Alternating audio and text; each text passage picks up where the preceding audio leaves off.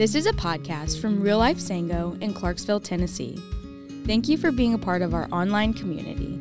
We would love for you to join us at 8:30 or 10 a.m. on Sunday morning at the City Forum. In the meantime, if you would like to share a prayer request, make a financial contribution, or take a step at Real Life, you can text MISSION to 97,000. Now enjoy the podcast. Bonus episode podcast. JV. Fred. There's no story as to why I call you JV. Junior varsity. I think you just say it because I'm a junior varsity. I kind of like the fact that your initials are junior varsity. Some people still call me JV at church still. I love it. That's great. Has anybody started calling you Fred yet? Yes, Justin Kleinert has. Praise goodness. But Justin. we've never told the story. I can't wait to hear the story as again. to why you call me Fred. You say it so much better than anybody. I told the story yesterday. I'm going to tell it right now. And this story is like, it's too grandiose to share in a sermon. I think that you're past the statute of limitations, so I think you're safe to go ahead. As your counsel, I think you can go ahead and say it. No, but I'm saying I can't tell it in a sermon because it'll just blow the whole sermon up. I know. You know, it's like the sermon's done. So here's why JV calls me Fred. We moved to New York City. We're living in New York City, and this family from Clarksville is going to move up and join the work in New York City, and he has a Vino scooter. And he finds out that he can't park his Vino scooter where he's going to live. So he pings me and asks, would you like the scooter? Would you like for us to bring it with us? And would you use it? Well, I've never really driven a motorcycle in my life. And to say that this is a motorcycle is a little bit of a stretch, but you do have to have a motorcycle license to drive the scooter. But it's like a generic Vespa. It's a Vino. It's a Yamaha. So he brings it up, and I, start getting on it. I'm like, oh my goodness, trying to wear the training wheels on this thing, and pretty scary. But I've got to go out to Brooklyn and get a motorcycle license to drive this thing. So I drive the scooter out to Brooklyn without a license to get the license, right? This is how it goes. Well, in New York City, scooter parking is horrendous, right? So our church office was in City Center, Manhattan, 27th and Broadway, and it's all commercial parking. So you've got to get clever about how you park the scooter. And I found this website on like New York City scooter website on how they park scooters, right? And so they cover it with a big cover. And so typically if your scooter's covered and illegally parked, the cops aren't going to take the cover off and write you a ticket. And then you also remove the license plate and put it in the seat of the scooter. So you can Velcro it on the back of the scooter, or they've got a sliding little metal thing that it slides in and out of, right? Okay, so a lot of research to break the law. Well, go ahead, Fred. Well, all it would take is like 1 foot on every block. Just one little white line, 1 little foot, motorcycle parking, right? Anyways, so I come out of the office one day. I end up becoming a pro at driving this scooter. The folks that gave it to us, they gave us a pink helmet and a white helmet. And the pink helmet is the only one that fit my head.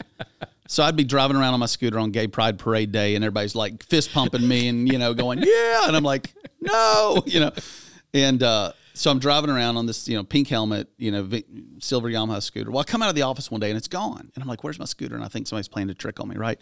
Well, I look 2 blocks down and there's a wrecker. So I sprint down and I catch the wrecker and I'm like, hey, did you guys just pick up a silver Yamaha? And he's like, I don't know. Let me call the tow yard. So he calls the tow yard and then he passes me the phone and then I'm like, hey, did you guys just pick up a silver Yamaha? And, so he's yelling back, yeah, I think we did. What's the license plate number? And I'm like, well, you're not going to be able to identify it with the license plate because the license plate's in the seat. And let me just push the pause. So before all this happened, I start, homeless guys start stealing the cover, to stay warm. So they're stealing the scooter cover. And then they're trying to meet their quota at the end of the month, the tickets, and they start writing me tickets on the VIN number. The license plate's in the seat. They can't write me a ticket on the license plate. That's why you do that. So they start writing me a ticket on the VIN number. So I ask another scooter driver, I'm like, man, I'm getting tickets on the VIN number. And he had a great idea. What did he tell you to do, Fred? Oh, let's hear this.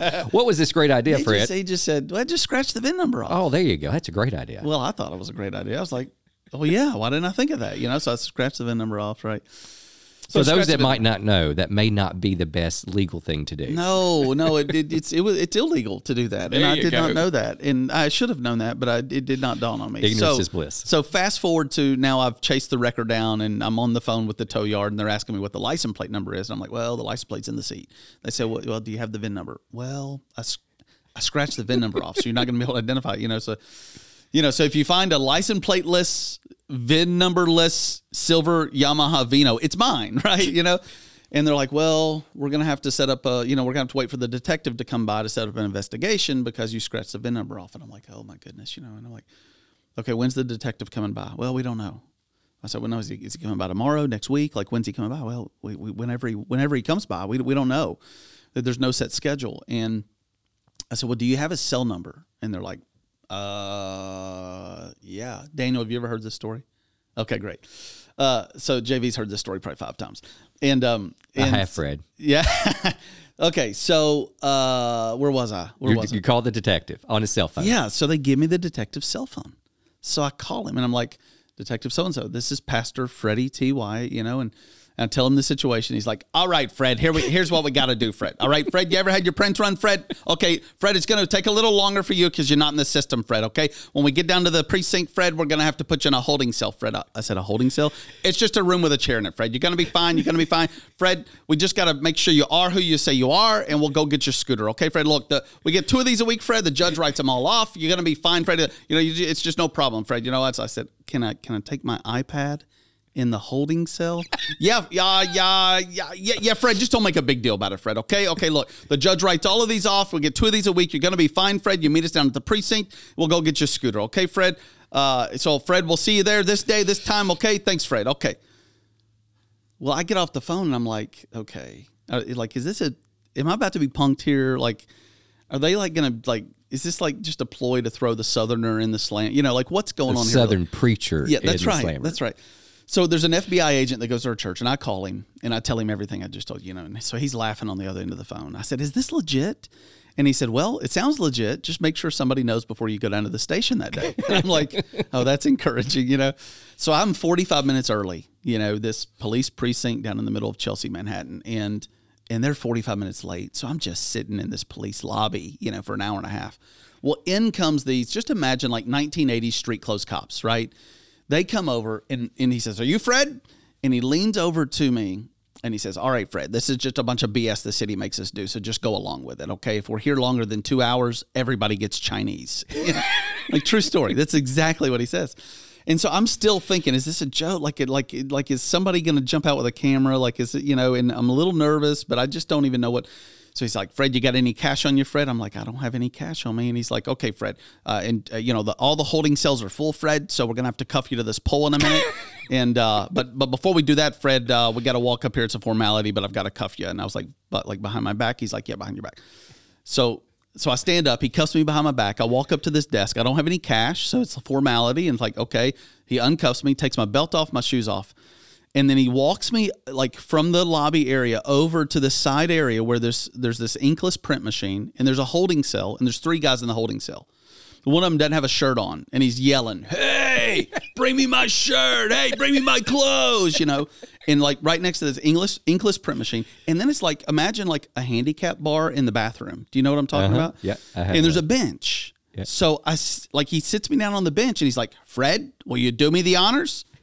I cuff myself to this pole, So then he goes back to the lobby, and he starts filling out my paperwork. No, he actually goes back and laughs while he's filling out the paperwork. Maybe, I don't know. I mean, he's in the lobby 40 feet away, and he's yelling questions to me across this precinct. Fred, what's your mother's maiden name, Fred? Okay, Fred, you got any tattoos, Fred? No, okay, and he's filling out my paperwork. That, hey, bring me my clothes, and I'm like, what's going on, right?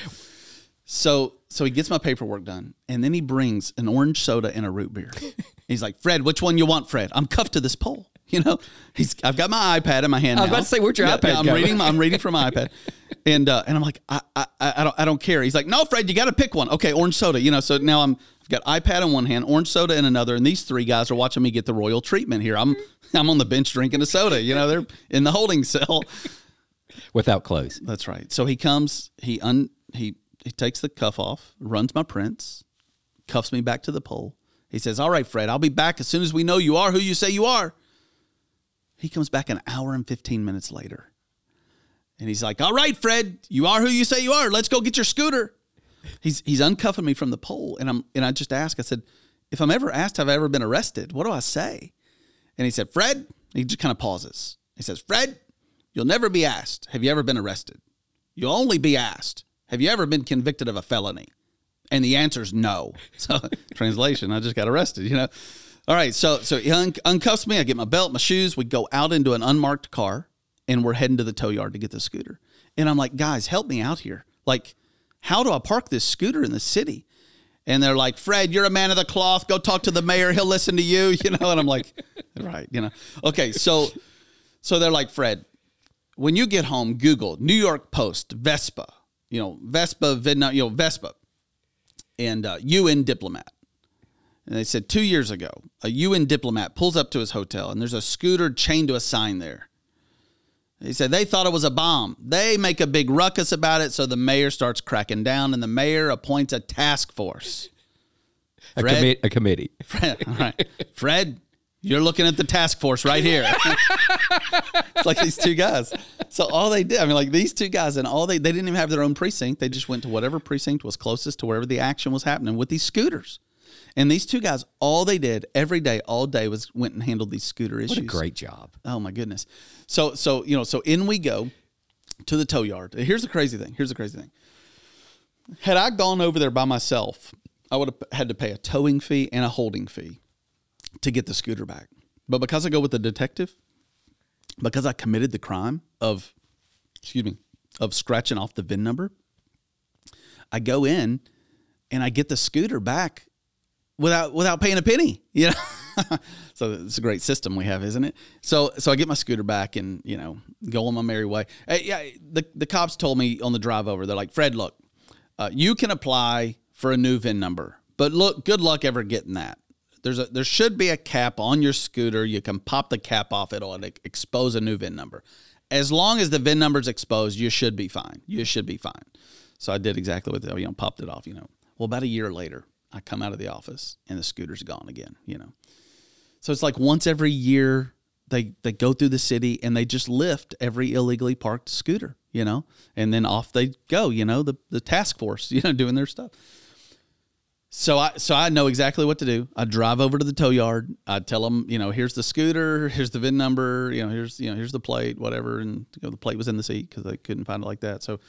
So I sit in the lobby of the tow yard for about an hour, and then I go back up to the glass, and I'm like, ma'am, I've been here an hour, you know, and she's like, which one are you waiting on? And she types it in, and she's like, well, it appears as though there's a hold because of the VIN number, And I was like, no, the VIN number, it was exposed, you know, and they're like, well, we're waiting on Detective so-and-so to call us back. And I'm like, would you call him and see if you could get him on the phone right now? And she's like, oh, okay. And so she calls him, and I said, can I talk to him? She passes the phone to me, and that's like pre-COVID days. Go ahead. That's right. That's right. Detective so-and-so. This is Pastor Freddie T. You remember me? Oh, of course I remember you, Fred. How you doing? You know. And I was like, hey, listen, I did exactly what you told me to do. I popped the VIN number off, you know, and here I am at the tow yard. He's like, just pass the phone to her, Fred. We'll get your scooter. You know. So I passed the phone to the lady, and she's like, okay, let's go get your scooter. So there you go. Get the scooter, and, you know, off it goes, you know. Well, there's something wonderful about when people call you Freddie T or Freddie T.Y. But, man, it gives me, this just has to go segue to your sermon series. There's just no more joy for me to call you Fred. So you can remember that story. Well, so you call me JV, Junior so for Varsity, all there of you go, you Fred. podcast listeners, that's the story as to why JV calls me Fred. Hey, There Fred. you go. That's it. Keep it real. Keep it Jesus. Thank you for listening. We trust that God is stirring something special in your heart today. We hope to see you on Sunday very soon. Keep it real, keep it Jesus.